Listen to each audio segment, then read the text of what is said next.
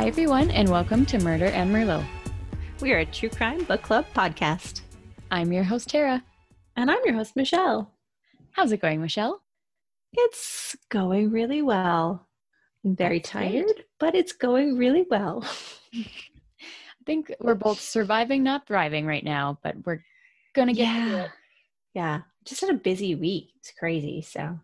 Nice. Well, yeah. I'm going to tell you about some true crime stuff, and I feel like it's going to be a really good end to your week. Can't wait. I can't wait at all. Yeah. I can't wait to be in the driver's seat once again and tell you about a couple of fascinating cases. Today, we're going to be discussing one of the many serial killers from California. In this episode, we're going to be discussing the Trailside Killer, so it's going to be super fun. Mm-hmm. I feel like 80% of serial killers and cults and stuff come from California, so I just want to ask, what is in the water there? Do you feel like that too? I do. I feel like there's some weird vortex in California and Florida. And I don't know if it's because of the Disneyland and worlds are down there, so more weird people flock there. I don't know. Maybe that's or if it's just it's hot and it's sunny, and again, maybe serial killers don't like to be cold. I don't know. Maybe we should do a study I've totally on that. thought about that. Yeah. Could be that they're just very heavily populated areas, but I like the theory that serial killers don't like to be cold. But I don't like to be cold, and I want to put it out there. I am not a serial killer. Same. Good point. You hate the cold. There is no correlation though. No. No. I've been to California one time and I legitimately almost got stabbed. What? And yeah. I don't know if I've told you that story before, but I feel like I want to tell that story on today's episode. But you know what? I'm going to tell it at the end of my story. Oh, man. And then everybody's got to wait around to find out how I almost died. If I got to wait, you bitches got to wait. Exactly. Exactly. So stick around. It'll be worth it. Well, if it's as good as your bear story, yeah. I mean, my bear story is it's pretty great. It's kind of what I'm known for. But yeah, this is also a really fun story that I feel like I should tell more often because it makes me laugh. Hey, I almost got stabbed. It was really fun. Yeah. Not usually what you think is going to happen. Well, as long as I didn't actually get stabbed, it's fine. It's funny to look back on because I didn't get stabbed. Okay. Well, okay. Sitting on the edge of my seat waiting for that one. Perfect. All right. Well, I also wanted to bring up my table saw / circular saw correction from the last mini-sode. I did explain myself when I posted on our socials about our mini-sode episode release, but I just want to say the article I was reading threw me off because they pictured a table saw on the article. Yeah. It was definitely not your fault. But they were talking about a circular saw, and I do know my saws, but when there is a picture of a saw in front of me, that's what I'm going to picture for the story. So when I'm talking about, you don't use a circular saw on trees, I was literally in my mind imagining picking up a table saw and putting it on a tree. I'm like, that is not how that works. But so was I, but that's because that picture was on the article. It was the picture's fault. It was not entirely my fault. I still don't think it's the best idea to use a circular saw to trim a tree. There's tools for that. Or to cut off any limbs. But anyways. Also, now I'm not 100% confident about where I said the wrist cut was, because I feel like I don't know.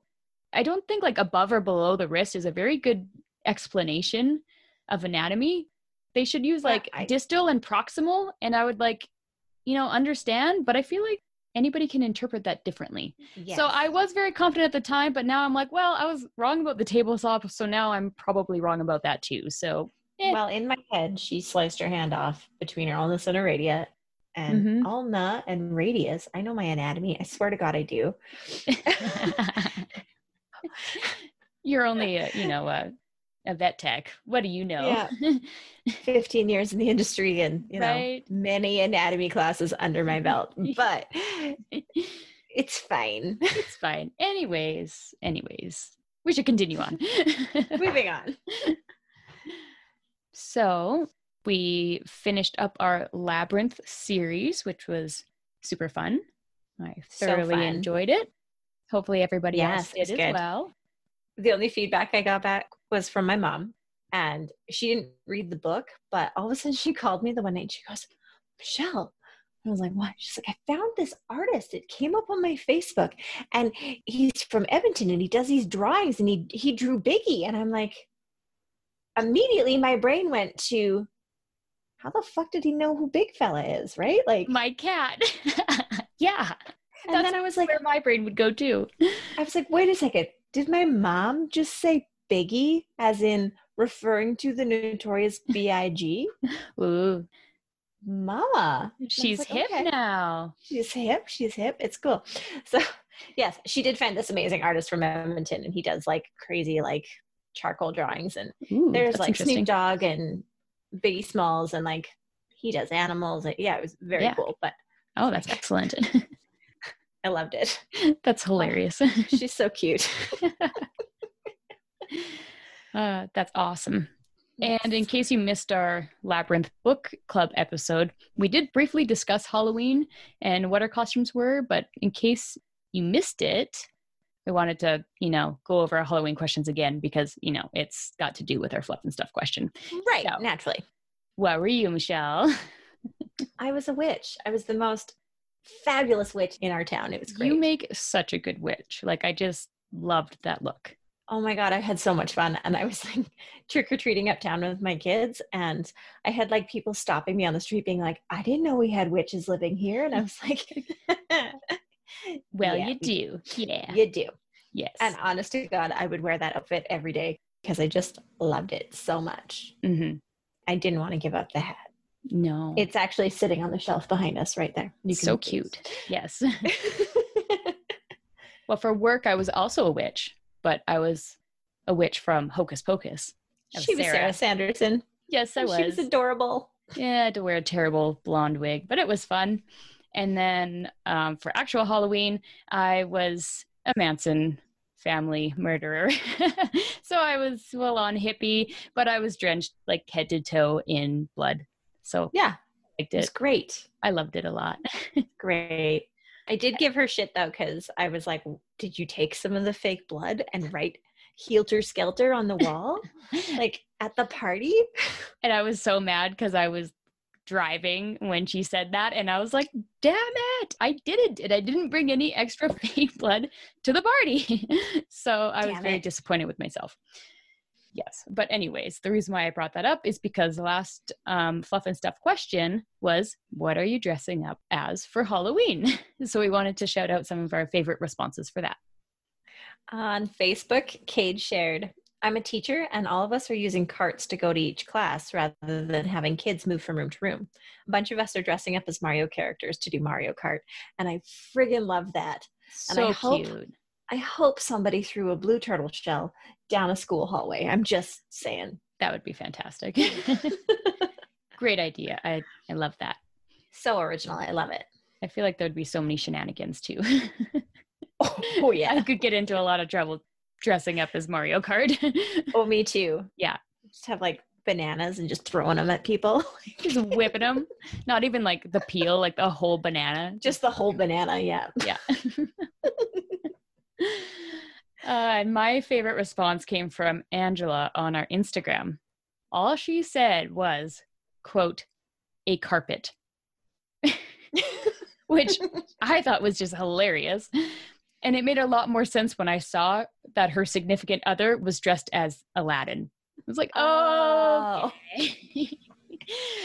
And then I just loved that she decided she wanted to be the carpet rather than dressing up as Jasmine. That would make too much sense. It's like perfection.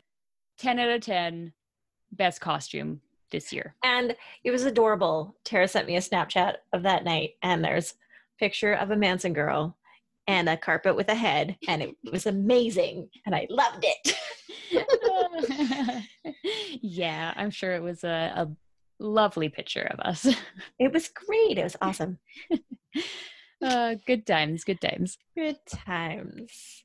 All right. I think that's all we have for our intro. I don't think so. All right, friends, grab your glass and get cozy. Let's talk about murder. Tink. All right. Let's do this thing. Let's get it. So for our book club, we are currently reading Mindhunter Inside the FBI's Elite Serial Crime Unit by John Douglas and Mark Alshaker.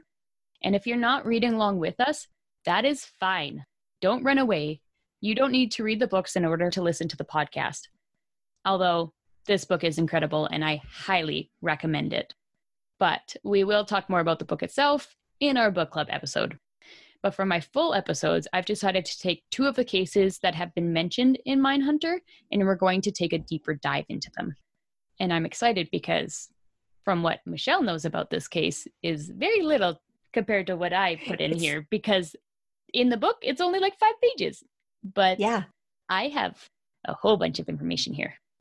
Oh, I'm so excited. Yeah. Today's episode was inspired by Chapter 8 of the book, titled The Killer Will Have a Speech Impediment, which I thought was like, ooh, so exciting. I love that.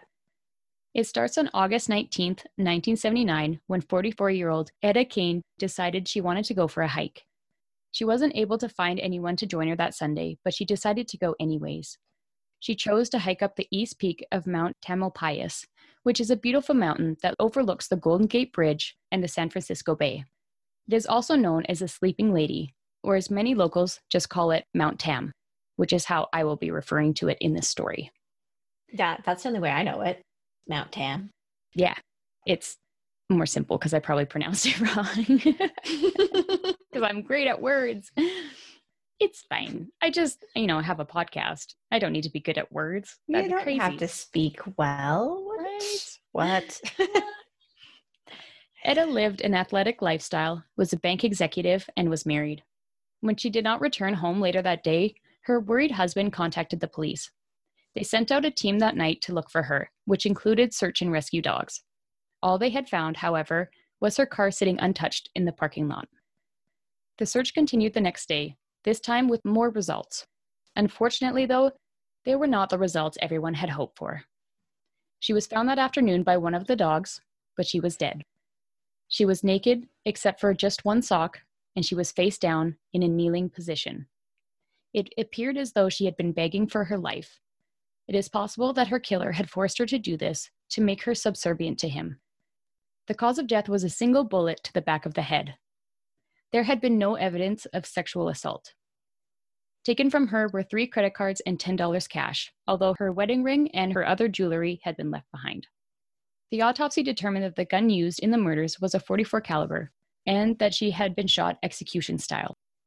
There was very little evidence to go off of, and with there being no signs of rape, the motive was unclear. No one that knew Etta could think of anyone that would want to hurt her or why anyone would do this.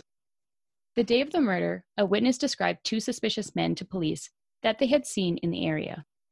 The first man was blonde and he had been acting strange, and the other was wearing a dark blue jacket that was apparently making him sweat, and he used it to hide his face. It was estimated that this man was about 35 years old. These men were never identified or confirmed that they had anything to do with the murder, so the case was left unsolved for quite some time. Those that used the hiking trails in the area were shaken up at first, but eventually the nerves settled and things returned back to normal. It was thought that this was just a random, single homicide, but that was certainly not the case. This became apparent when 6 months later, tragedy struck again in the same park. It was March 8, 1980, when the body of Barbara Schwartz was found in Mount Tam. There were some similarities to Etta's murder, such as the location, the surprise attack on a lone hiker, and she too was in a kneeling position. But there were some differences as well. Instead of being shot, Barbara had been stabbed repeatedly in the chest. There was also an eyewitness. A female hiker watched through the trees as Barbara, a 23-year-old baker, and her dog were approached by a thin, athletic man. She was stunned when the man suddenly began to stab the woman in the chest for nearly a whole minute. Barbara fell to the ground, and the witness ran for help. What? Could you imagine seeing No. that? Mm-mm. Oh my God. Terrifying. And then you're running away like, oh my God, did they see me? Are they following me? Terrifying. Right? Along with the eyewitness account, investigators also found some physical evidence at the scene. So at this point, the probability of solving the case seemed more promising than the last. Unfortunately, things didn't go quite as planned. For starters, the witness described the perpetrator to be about 25 years old, with a hawk nose, dark hair, and was wearing hiking boots. This would later be proven to be an inaccurate description, and it misled the investigation for quite some time. Others that were on the trail the same day reported seeing an older man, in his 40s, wearing glasses and a raincoat, even though it was not raining.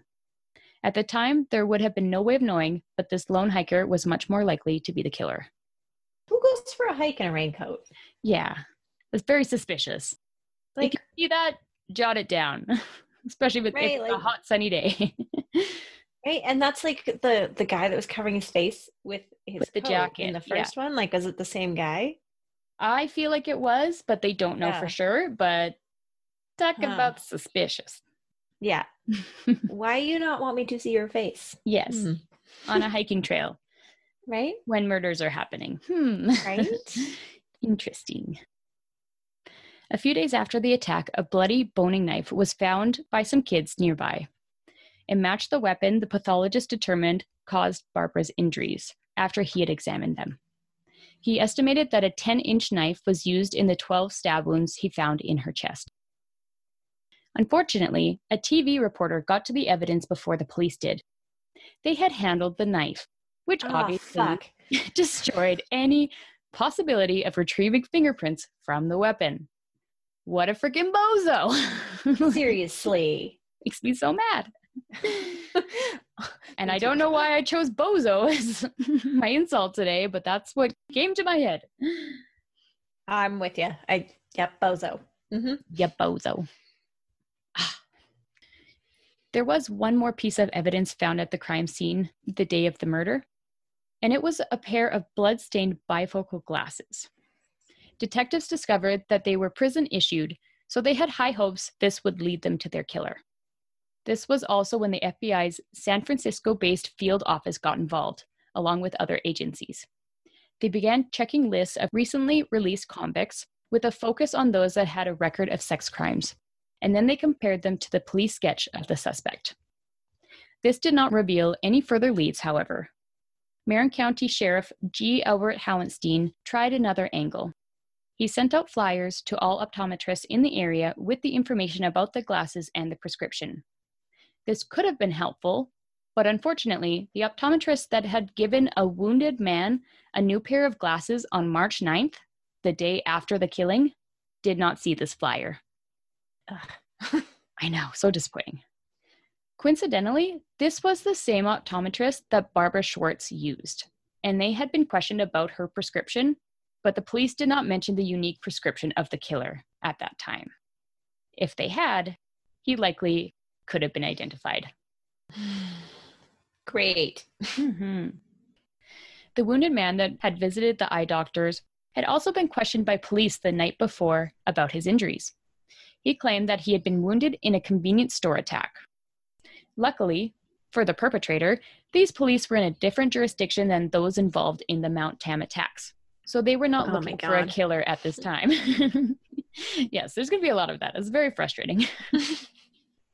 It was not their fault that they did not have access to that information, but they did fail to look into the man's story and confirm whether or not the convenience store attack had actually taken place. If they did, they likely would have been able to determine that his story was fabricated, and from there, find out the true cause of his injuries. I couldn't find anywhere that indicated what the wounds were actually from, but they were likely either scratches from the victim defending herself, or they were from his knife, both of which would have looked really suspicious and should have been investigated further. Yeah, you don't say. Just saying. Once again, months passed after the last killing, and more people began returning to the trails. There were plenty of those that were still too uncomfortable to go back, but others wanted to prove that the parks were still largely safe. 26-year-old Ann Alderson was one of those people, and she had been watching the sunset alone in the park's amphitheater on October 15th, 1980. The caretaker of Mount Tam had even considered cautioning her of the dangers of being alone in the park, especially since it would be dark soon, but he decided he didn't want to disturb her. Later that day, Anne was found dead. Like the first murder, she too had been shot once in the head. The bullet wound was on her right side, and the gun used was a .38 pistol. Although she was found in the same general location as the other victims, there were some significant differences in this case. She had been raped, but she was fully clothed, face up, and propped up against a rock. The only thing missing was a gold earring. It's interesting to me that he's using a different weapon every time. Because he used a 44 caliber? Yes, 44, and then he stabbed. And then a 38. A 38. Yes. It's interesting. It is interesting. And I won't be able to explain this very well, but in the book Mindhunter, John Douglas explains the difference between an MO and a signature. And that's probably what he would say as the MO is how they did the killings, but it doesn't necessarily have to be the same every time. A signature is the same every time. So yeah, his MO changes, but yeah, it is interesting though. It's interesting, and I would love to know why he chose to change. Right? I mean, the 44 worked the first time. Why would you try to do it with a knife? Right. Yeah. You know? Maybe just wants to see what it felt like. It's much more personal. It is much more personal. Yeah. But then maybe he didn't like it because he went back to the gun. Exactly. I was going to say, I don't think he liked it because he went back to a gun. So. Yeah. Interesting. Same page. Yeah. Always. Same brain. At this point, 3 murders have taken place in Mount Tam. Not far from there, on October 16th, the day after Anne was killed, 2 more were shot dead. However, this time the victims were killed in their home, not on a hiking trail. At approximately 8:30 p.m., sheriff's deputies forced their way inside after a concerned friend requested a welfare check. First, they found the body of a man in the hallway. .22 caliber casings were found on the floor around him. It was apparent that he had several bullet wounds to the head and chest. Next, they found the body of an elderly woman in a locked bedroom. She was lying on the bed, covered by a blanket, with a single bullet wound behind the left ear. The home belonged to Helen McDermott, 75, and her 2 sons, Mark, 35, and Edwin, 40, had been living with her. Obviously, Helen was who the deputies had found in the bedroom, but which son was in the hallway? After they learned it was Edwin, the question then became, where is Mark? Upon further searching of the property, a small padlocked door was found on the outside of the house, and they forced entry. The basement was Mark McDermott's bedroom. It was dirty and smelly. Deputies found .38 caliber casings, a holster for a gun and a knife, and 3 rounds of .22 ammo, which is like nothing, honestly, for .22 ammo. Just saying, that stuff is like glitter, like it just gets everywhere. You know what I mean? Yeah, I do. I'm glad you do, so I don't sound crazy, but I feel like anybody that has guns know what I mean. I do the laundry of a hunter. Yeah, it's like glitter. Yep.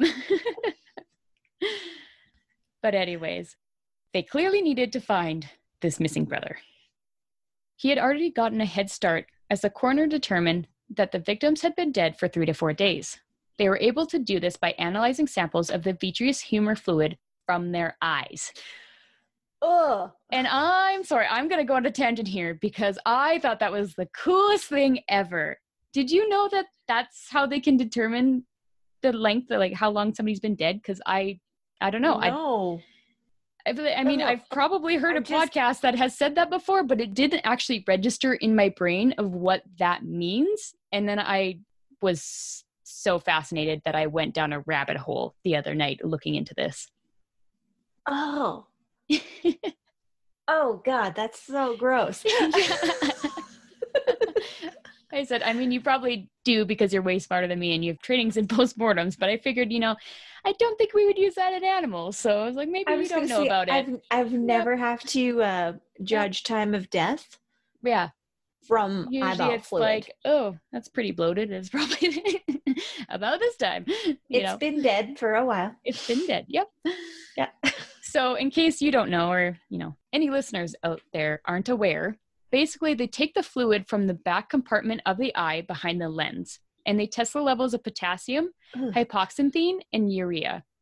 And this can give them an accurate timeline of when the person has died, especially when used with consideration of other corrective factors, such as body weight, rectal temperature, ambient temperature, cause of death, and age. The vitreous humor makes a good sample for multiple reasons. Changes to the cells will occur more slowly due to it being anatomically protected and isolated by its own structure in cranial bones, which means that it can even be used in cases of severe head trauma. It is also less subject to contamination and putrefaction than other tissues. So basically, the slower the rate of chemical change, the longer we have to estimate the time of death. Fascinating. Fucking science is cool, man. It's so cool. And I was so excited to talk about this, and I told my husband about it, and he did not think it was exciting. He's like, well, yeah, fishermen have been using that for years. I'm like, what do you mean? He's like, well, you look at the eyeballs and see how long the fish is dead for. I'm like, no, this is much different, Not Wiley. the same. Much. Did he even listen? No, obviously not. He heard eyeballs and time of death. Then he's like, well, yeah, fish, same thing. And I was so disappointed. Not the same. There's no big giant ass needle being poked into a fish's eyeball. Right? You got your little microscope out there. Oh, not even a microscope. A lab machine that can test the levels of potassium. Lab machine. Right? Like, yeah, Urea, I'm sure. Like, crazy. It does make sense, though, that the changes would occur more slowly just because of the level of protection of the skull. I'm like nodding along. I was like, that makes sense. Yeah, this makes sense. So fun. See, we're back to anatomy. Interesting. Because we're nerds. Love it. Yeah. The giant needle in the eye, though. Yes, that part is not so fun. No. All right, back on track. Yes. We're good. Everybody's probably forgotten about the whole Mark McDermott thing after that, so my bad. I apologize. But basically, he ends up turning himself in. The story that comes out is that his brother Edwin suffered from schizophrenia. He would sometimes act strangely, and his condition was deteriorating. Over the past few months, Mark started referring to his brother as a thing or an it. And he even told one of his friends that once their mother is gone, he didn't know how his brother would handle it, and someday he would have to put it out of its misery, which I thought was so sad. That's awful. Yeah. So Mark was found guilty of 2 counts of first-degree murder and received the death penalty. But obviously, this is not our trailside killer, for multiple reasons. But to name the most compelling, the killings continued while he was in custody. Yeah, that'd do it. Yeah, but it was just a crazy coincidence that these killings happened right where the other murders are happening. Same timeline. Also, bullet wound back of the head, evidence of a .38 in the house. Like, lots of crazy coincidences. But also, I found it really interesting, the presentation of the bodies, like how the brother was just sprawled out on the floor. And then the mother was behind locked door. She was covered with a blanket. Like, it was much more like respectful. He felt bad. Yeah, it was one bullet. Like, I just thought it was fascinating, the differences between how the 2 bodies were presented. But anyways. So anyways, you guys got a little extra murder story in today's episode. You're welcome. Whoop, whoop. It was just over a month before the killings continued, but this time the location changed to Point Reyes Park, which is a few miles north of San Francisco. And I just want to mention, during my research, I found a lot of conflicting information about how the following events took place, as well as the exact dates.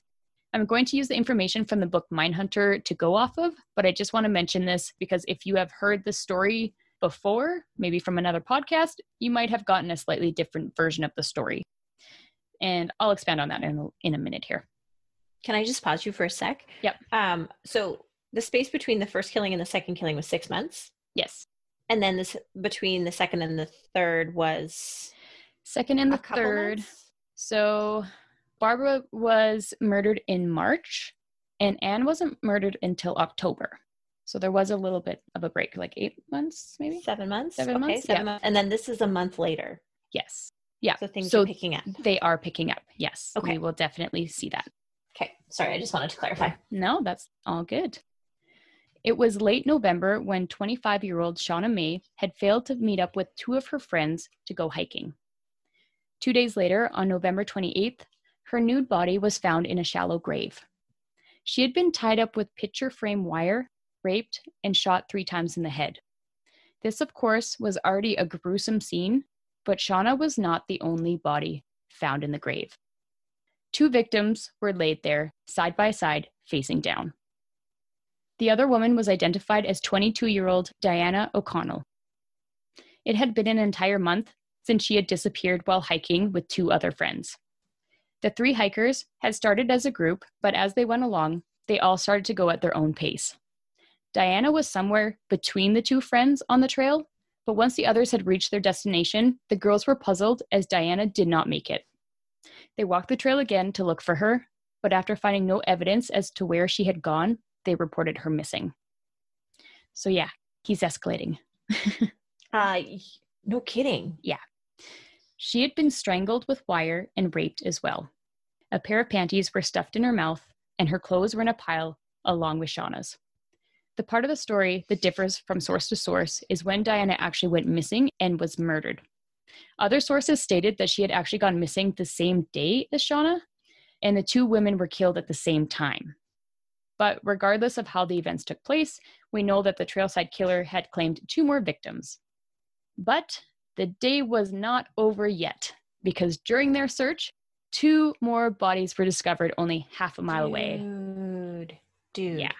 And sorry, I'm clarifying again. Yep. He didn't rape the first 2 victims, but he raped the second 2? Correct. Okay. Yes. Okay. Interesting. Again, both victims had been shot in the head, but for the first time, one of the victims was a male. The 2 were identified as 19-year-old Richard Stowers and 18-year-old Cynthia Moreland. The engaged couple had suddenly disappeared and were reported missing on October 11th, which would have been before Ann Alderson's murder. Oh, interesting. At this point, Sheriff Hallenstein started collecting all of the eyewitness accounts he could from those that had been in the area around the same times as the attacks. Unfortunately, with so many conflicting descriptions with multiple murders over several months, this did little to benefit the investigation. There was even speculation in the press that the trailside killings could have been the works of the Zodiac Killer. However, this theory did not hold water, as the Zodiac would have claimed these murders and, of course, would have been taunting police. Naturally. So, with not much else to work with, Hallenstein started to look for other resources to help him with the investigation. First, he brought in a psychologist, Dr. R. William Mathis, to analyze the case. Mathis said the unsub would be a handsome man with a winning personality, and that he would keep souvenirs. He also suggested that anyone identified as the suspect should be followed for a week before being arrested, in hopes that they would lead police to more evidence. From these tips, Hallenstein tried to set up proactive traps to catch the killer. This included dressing male park rangers up as female hikers, but shockingly, this did not help. And I would like to see that. Park rangers in drag? Like, yeah. Come on. I mean, it was San Francisco. They might have done a good job. I'm sure they would have. So this is when our good friend, John Douglas, from the FBI's Behavioral Science Unit, was contacted for assistance on this case. Woo, woo, woo, woo. We love John Douglas. Oh, yeah. He flew out to San Francisco to provide some on-scene input. After reviewing the case materials and the crime scene photos, he presented his profile to the Marin County Sheriff's Department. First, he notes that all of the murders took place in secluded, heavily wooded areas that blocked out most of the sky. These areas required at least a mile hike on foot with no road access. This information told Douglas that the killer was a local who was familiar and comfortable in the area. The difficult part about presenting his findings was that it challenged the profile that had been given by Dr. Mathis. Douglas disagreed that the unsub was a good-looking, charming, and sophisticated killer. These were blitz-style attacks from behind, which likely points to an asocial type who would be withdrawn and unsure of himself. If he had been good-looking and charming, he would have likely engaged his victims in conversation or tricked them with a line or coaxed them into trusting him. Ted Bundy. Yeah, Bundy. He clearly did not know his victims, as they were a range of ages and physical types, and he was just waiting for an opportunistic attack. To quote Douglas, "The trailside killer was non-preferential, like a spider waiting for a bug to fly into his web." Other details of the profile included a background, yeah, no kidding. Everybody's got a background. A bad background, and time spent in jail, likely due to rape or rape attempts. There would have been a stressor before this all began. He was likely white, as all of his victims were. Blue collar, mechanical, or industrial job. Due to his efficiency, his age was estimated at low to mid-30s. Pretty bright, well above normal IQ. History of bedwetting, fire starting, and cruelty to animals, or at least 2 out of the 3. Michelle's bopping her head like, yeah, you get it. Know what that is. And lastly, the killer would have a speech impediment. Of course, the other detectives and police officers were quite skeptical of all of this, as it seemed like a random shot in the dark. But Douglas goes on to explain his reasoning. The fact that the killer had to rely on the surprise attack in a secluded area told him that the unsub had some type of condition he felt awkward or ashamed about. Overpowering, dominating, and controlling his victims was his way of overcoming this handicap. And the rest is just too good to not read it word for word, so I will just read a quote directly from the book here. So, quote, "It could be some other type of ailment or disability," I allowed. "Psychologically or behaviorally speaking, it could be a very homely individual, someone with bad acne scarring, polio, a missing limb, anything like that. But with the kind of attack we'd seen, we had to rule out a missing limb or any serious crippling condition. And with all the various witness accounts and all of the people in the parks around the times of the murders, we would have expected to hear about someone with an obvious disfigurement. A speech impediment, on the other hand, was something that the unsub could easily feel ashamed or uncomfortable with, to the extent that it might limit normal social relationships, yet wouldn't stand out in a crowd. No one would know about it until he opened his mouth." End quote. Douglas, I know, it's the best. It's just so good. Douglas went on to say he may be wrong about some things, such as age, IQ, or occupation, but he was certain on the race, sex, blue collar, and that he had some type of defect. This was one of the main points of the book where I was just blown away, and that profile is the reason why I chose to cover this case. I just thought it was incredible. I loved this part of the book. Like, we'll talk about it more in our book club episode for sure, but it was just like all of those details that he could pick out just from like looking at those crime scenes. Yeah, like absolutely. Amazing. Yes. Like, so fascinating how he can see into the killer's mind, basically. Exactly. Yeah. Totally. Love it. Yeah. Douglas returned to Quantico, and unfortunately, the killer struck again on March 29th, 1981. This time at a new location in Henry Cowell Redwoods State Park near Santa Cruz. Again, this attack involved another couple, Helen Marie Hansen and Stephen Hartel. He approached the couple and told Ellen that he was going to rape her. When she refused, the man shot her point blank, once in the head and once in the shoulder. He then turned the .38 caliber gun on Stephen and shot him in the neck. The attacker fled, and the couple were left there to die. Thankfully, although severely wounded, Stephen survived and was able to give a description of the man in his 50s or 60s, balding, and with crooked yellow teeth. These details made it possible to tie the suspect to a red, late-model foreign car, possibly a Fiat. Ballistics confirmed that this attack was linked to the other trailside killings. And crazy that he's going after couples now. Like, I just think that's wild. Like, that's ballsy. Yeah. It is ballsy to go after a dude. And just to be like, hey, I'm going to rape you. And she's like, no, you're not. And he's like, bam. And to kill her first. Like, I think I know. I don't know. I think that's usually the person who could overpower you. In almost all cases with couples, that's what happens, is the male is eliminated first. So then, yeah. It's interesting. Very interesting. Ballsy, man. A new composite drawing was made and released in multiple newspapers and on TV in order to find new leads, as well as to alert the public about the dangerous individual. Only a few days later, a woman called in to say she recognized the man in the drawing, and she even knew his name. She had been on a cruise to Japan 20 years ago and said that the man had been a purser on the ship and he had given her the creeps as he was paying her daughter inappropriate attention and giving her money. Which, I mean, if you can remember a person that well after 20 years, he was a bad person. Yeah. And She's a mama bear. She's a mama bear. She would have remembered. Like, yep.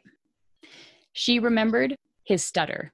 And the man signed her daughter's book with the name David Carpenter. Great news, right? Yeah. Awesome? Mm-hmm. Yeah. Not exactly. Because apparently there were too many men in Northern California with the same name. So they moved forward with the investigation. They're kind of just like, oh, that sounds like a lot of work. So we're just going to try other things. Makes sense. That's fantastic. Like, pardon me. I was pissed. Like, you know what I would do? I'd get out a phone book and call every freaking David Carpenter in the phone book and figure out who has a stutter. Let's start there. Right? Come on. Right? Make them say a tongue twister and you'll figure it out. Right? Can you read Peter Piper to me? Like, I couldn't. They'd be like, oh, gotcha. You. Again, not a serial killer. Don't know why I always have to say those. I feel like it comes up a lot. Oh, well. We talk about murder a lot. It's fine. Yes. So with the killer still on the loose, not surprisingly, another woman disappears.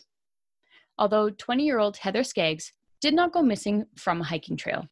She was a student at a printing trade school in San Jose. On May 1st, Heather told her boyfriend that she had plans to go with an industrial arts teacher from the school, David Carpenter, in order to buy a car from a friend of his. She must have felt uneasy about this arrangement because she had given her boyfriend the number and address of the man and the time when she expected to be home. When Heather failed to return hours past the time she had given, her boyfriend alerted the police. This is when the pieces started to fall together. Turns out, Carpenter drove a red Fiat, had been incarcerated for sex crimes, and had resembled the composite drawings of the trailside killer. Police also now learned that their new suspect had not shown up in their records of released inmates that they had previously investigated due to a technicality. I said that weird. Due to a technicality. Don't laugh at me. He had not shown up on the sex offenders list as he had been released by California to serve out a federal sentence. And even though he was on the streets, the system had him marked as being in federal custody. I hate that detail. I hate it. It's like, how does that happen? I'm sorry, I just don't understand. I don't get it. Carpenter should have been caught sooner, but he had been very lucky. And since his crimes involved multiple jurisdictions, it had complicated the case. Fortunately, though, San Jose police and the FBI now had the killer in their sights. I hate that all of those details went missed. Yeah. And he's a fucking teacher. Yeah. Like, no. That should never be okay. No. And there's so many times when it's just like, oh, you know, that little detail, if that didn't happen, could have got him. Oh, exactly. Could have got him. But yeah, it just kept happening. But no, he's just sitting, just doing his thing. Mm-hmm. Kids. Mm-hmm. Well, I don't think it was kids. It was like, it's a very strange situation. It's like printing jobs for like, I think it's like college student ages. But still, I mean, I'm not saying it's good. It's not like they're tiny humans, like they're that's bigger what I'm saying. Humans. Yes, but it's still just they're kids if they're in school. Like, yes, yeah, exactly. So they questioned Carpenter about Heather's disappearance and placed him under surveillance. On May 15th, 1981, the killer was finally placed under arrest as he begged, "Please don't hurt me." Oh, pumpkin. Right. You poor thing. Bad for him. So bad. After this, police searched his car and his house, and between the two, they had found over 60 maps and books about local hiking trails. They also put him in a lineup and invited everyone that had made a report to participate. This included survivor Stephen Hartle. Carpenter had grown out a beard at that time to try to alter his look, but Steve didn't hesitate and picked him out of the lineup. 6 out of 7 other witnesses also identified him as a suspicious person that they had seen, though there were several others that were not quite certain. And I can say from experience that identifying someone in a lineup is not as easy as it sounds. So, and also these murders, some of them took place several months ago, so that would be very difficult. At his arraignment, Carpenter's stutter was so bad, he could hardly confirm his name to the judge. And it's not like he even had to say his name. He just had to say yes, and he could hardly do so because he was not in control of the situation. Yeah. Just over a week after the killer's arrest, on May 24th, the remains of Heather Skaggs were discovered. Her body was hidden under a bush in the Big Basin Redwoods Park. All that was left on her body was an earring. She had been raped and shot once through the eye with a .38 caliber pistol. He's really found his jam with the .38 caliber. 38. Yeah. And so he went to the front of the head this time. Mm-hmm. Yeah. If he shot her through the eye, not through the back of the head. Yeah. It honestly went in a circle. It started with execution style, right side of the head, through the eye. He's getting more brave, and he's approaching couples. Like, just, it's crazy. You know, I'm like a profiler / detective now because I have read Mindhunter, so I'm like pretty much professional, and I notice details like that. Oh yeah, naturally. I'm so smart. I can't even speak. District Attorney Jerry Herman was going to file charges against Carpenter in 5 of the murders that could be linked to his guns by ballistic analysis. He chose not to include the murders of the first 2 victims, Etta Kane and Barbara Schwartz, as their cases lacked evidence and the weapons used did not match the other attacks. So who was David Carpenter? May 6, 1930, David was born to Elwood and Frances Carpenter in San Francisco. His mother was domineering and physically abusive. His father was an alcoholic and was emotionally abusive and neglectful. This upbringing likely contributed to his severe stutter that David I think I have a stutter. Jesus Christ. All this talk of a speech impediment and I can't even speak. So funny. And you usually stutter when you're talking about the stutter. I do. Yeah, it's very strange. It's interesting. It gets in my head, apparently. Apparently. This upbringing likely contributed to the severe stutter that David had developed during childhood. He couldn't escape the abuse while he went to school either. The kids bullied him because of his speech impediment, as well as the feminine clothing that his mother made him wear.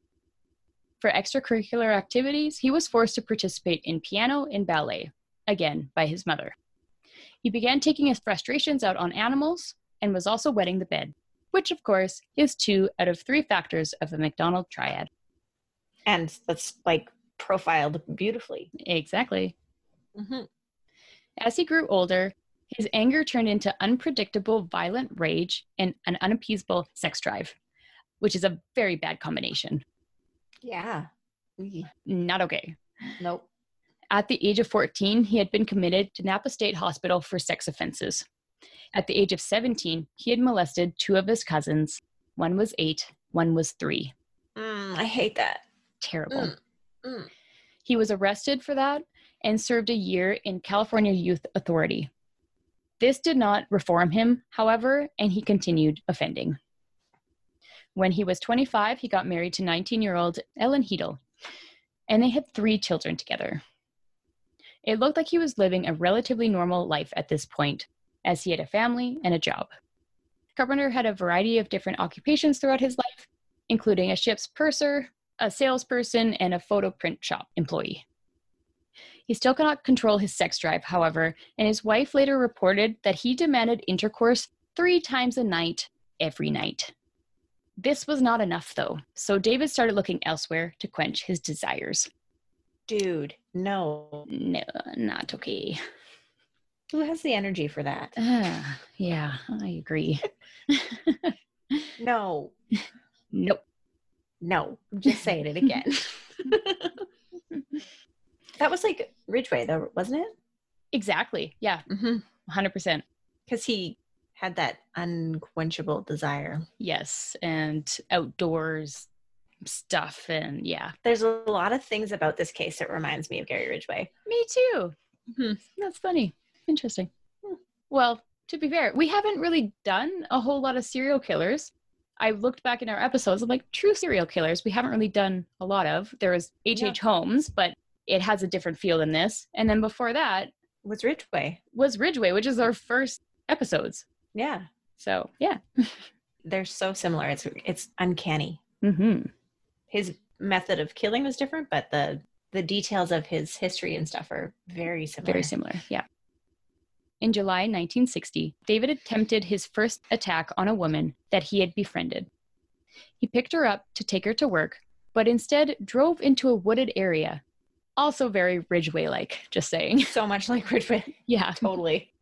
He pretended to be lost, but suddenly he grabbed her, straddled her, and used a clothesline to bind her.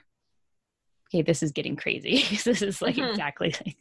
Wait, it's funny that I brought it up then. Right at that moment, yeah.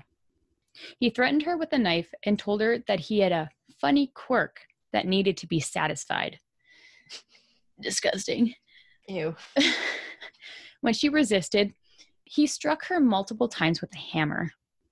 Fortunately, though, a military patrol officer heard the cries for help and found David's car. After demanding the attacker stopped what he was doing, Carpenter turned and shot at him, but he missed. The officer returned fire and wounded Carpenter. He was arrested and was given a 14-year sentence. His wife, who had just given birth to their third child, divorced him. As she should. The victim survived and made an interesting note about her attacker. During the brutal assault, David's terrible stutter was gone. Oh, that is interesting. Mm-hmm. Only 9 years later, in 1969, he was released. He quickly got remarried and went back to his devious ways. He went on kidnapping and raping women until he was arrested again on February 3rd, 1970. In one incident, he tried to rape a woman by running her car off of the road and forcing her to get out. When she struggled, he stabbed her. But she was able to get free and escape in her car. How do I reword that so I don't have to say escape? It's fine. Mm-hmm. In another incident, he raped a woman named Barbara and kidnapped her and her infant. They survived the attack, and the woman even noted that he had been kind to her baby. It was later that same day that he had been apprehended. What? Weird. That's so strange. He does a lot of weird, compulsive things. It seems like he just can't control himself, which is bullshit. I'm sure he can, but yeah, it's just all very compulsive. While he was waiting for his trial, Carpenter and 4 other inmates were able to escape from the county jail. Fortunately, they didn't get too far, and this time he was sentenced to 7 years for kidnap and robbery. Not any for, sexual offenses or anything like that. But, He also received 2 more years for his parole violations. When he was released in May of 1979, he had not been listed as a sex offender. And just a few months later is when he attacked Etta Kane. That's terrible. Mm-hmm. Like, there's no reason why he shouldn't have been charged for sexual offenses or added to the sex offender list. That's crazy. Mm-hmm.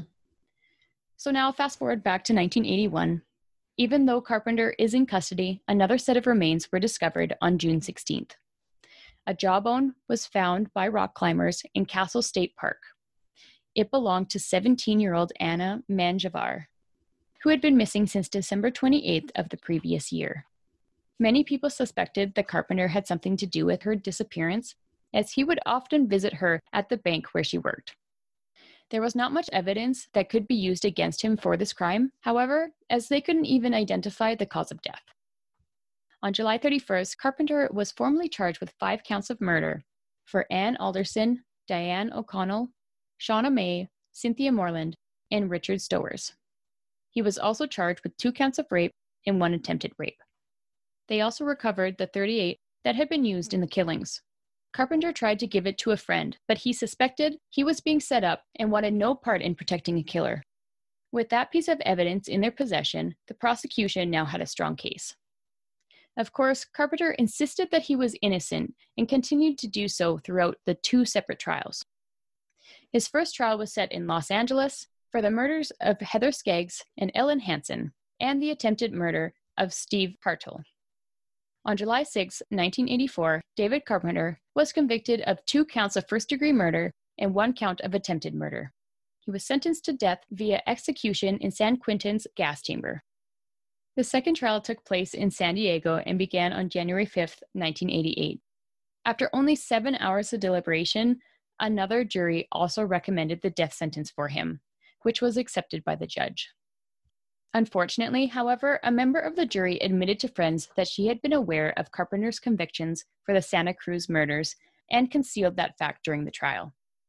Judge Herbert Hoffman had to consider whether to call a mistrial and have Carpenter retried. Since he thought the evidence had been strong, it was a difficult decision.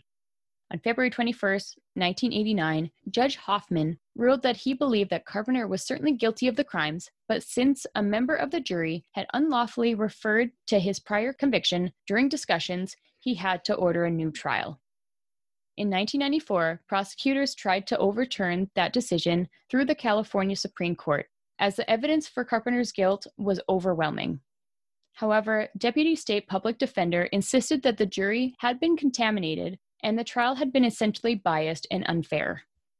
But on March 6, 1995, the court refused to give David Carpenter a new trial, as they determined it was virtually impossible to keep secrets in such cases, and they believed that the forewoman's knowledge did not make the jury biased. So from there, they overturned Judge Hoffman's decision, which he was probably pretty happy about, honestly. Probably. He was like, I don't want to do that again. He's obviously guilty. Yeah. In 1997, the state Supreme Court upheld the death penalty for the Skaggs and Hansen murders, and on November 29, 1999, they also upheld Carpenter's death penalty from his second trial. 6 of the 7 judges agreed that he had a fair trial for the 5 Marin County murders and had been sentenced properly. He remains on death row in San Quentin to this day, awaiting appeals through federal courts. He is currently the oldest inmate there, at 90 years old. Holy crap. Like, can you just die already? Like, okay, there's 10 years from when he was, from his first trial to when they upheld his death penalty sentence from the second trial. And that was long enough that the taxpayers have had to pay for him to be fed and shit and public defenders and everything. And then he's still alive waiting to be executed? Which is not going to happen, honestly. No. They never execute people anymore anyways. He's 90. Yeah. It's insane. That's madness. Holy crap. Yeah. Yeah, I know. Wow. That like brought out a visceral reaction. Yeah. Like, I was getting mad. Bullshit. I was like, okay, this has been 10 years. And then when you said he's still alive, I'm like, you're like, what the? No. I know. I was like, no, there's no way he's still alive. And I was like frantically like Googling before we were recording, like, no, he must be dead by now. But no, he's still freaking alive. He's the oldest inmate there. And he has been for quite some time, because the article that I used as a reference, the age that they had was 78 years old. And he, at that time, was also the oldest inmate. So he has held that title for a long time. And he probably really likes that. You know what? Yeah, probably does. He's famous because not only did he kill all these people, but he's the oldest inmate sitting on death row. Apparently in San Quentin. Immortal. He's just hanging out on death row. Man. Yeah. Wow. And that is the story of David Carpenter, the Trailside Killer. That was a wild ride. Yeah, that was a lot. I hope I didn't confuse anybody, because it's a lot of like here, there, and everywhere. No, you did really well. I liked it. Good. My sources: Archived Crime Library, The Trailside Killer of San Francisco, written by Catherine Ramsland. And I also got a timeline of David Carpenter's life by the Department of Psychology at Radford University, Virginia. Very helpful. And of course, I used our reference book, Mindhunter, by John Douglas and Mark Olshaker. Love it. Yeah. So had you ever heard of this case before it was brought up in Mindhunter? No. I hadn't either. None of it. Not a word of it. No. I thought it was insane that I had never heard that before. Yeah. And with a name like the Trailside Killer, you'd think that would like pique your interest, right? Right.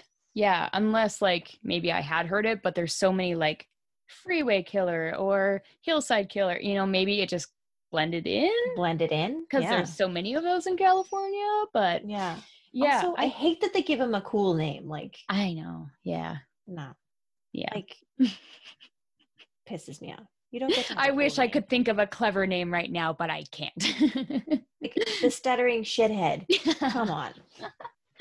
Yeah, I like that one. Yeah. Awesome. Well, since Yeah. we're back to California killers, do you want to hear my stabby story? I do. I really do. Okay. So this was about 3 years ago.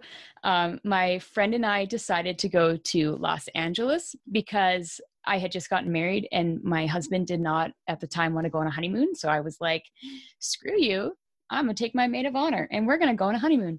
So I totally remember when you went on this trip. Yeah, it's like, we're going to make this happen. And Green Day was touring. So I'm like, gotta go see Green Day in Los Angeles. Absolutely. So yes, that was our plan. That's what we were going to do. So we booked a place to stay in Burbank and we decided to ride the trains from LAX to Burbank, which is a very, very far ways away. It is much further than it looks on any map. And it was terrible. So this story happened, of course, on one of the trains near downtown Los Angeles. Not surprising. No. But so my friend and I were on the train. We have our suitcases and we're just standing there. It's very full. There's no places to sit. So we're standing on the train and this man walks up to me and he, out of nowhere, he's just like, "Are you Canadian?" And I was like, "Yeah, I am." Like, don't know how you noticed that, but yeah, I'm Canadian. And then he's like, "Well, are you racist?" And I was like, "Pardon me?" Like, no, I'm not racist. I'm sorry. I don't know why you would say that, but I'm absolutely not. And it was very strange right off the bat. And then he just went straight into talking about his wife. But then he started talking to me as if I was his wife. Like he fully believed I remember that I was his wife. But then it changed to his daughter. And he was talking about holding his tiny daughter in his hands. And then all of a sudden, I was his tiny daughter. And he was talking to me like I was his daughter. And then it kept going back and forth from wife to daughter to racist to all these things. And I couldn't even keep track of all the crazy things he was saying. And so I was just, I was being blunt, but I was being polite enough. I wasn't making a mad or anything. I can handle craziness pretty well. I would like to say that is a strength of mine. So I was just very kind much of a strength of yours.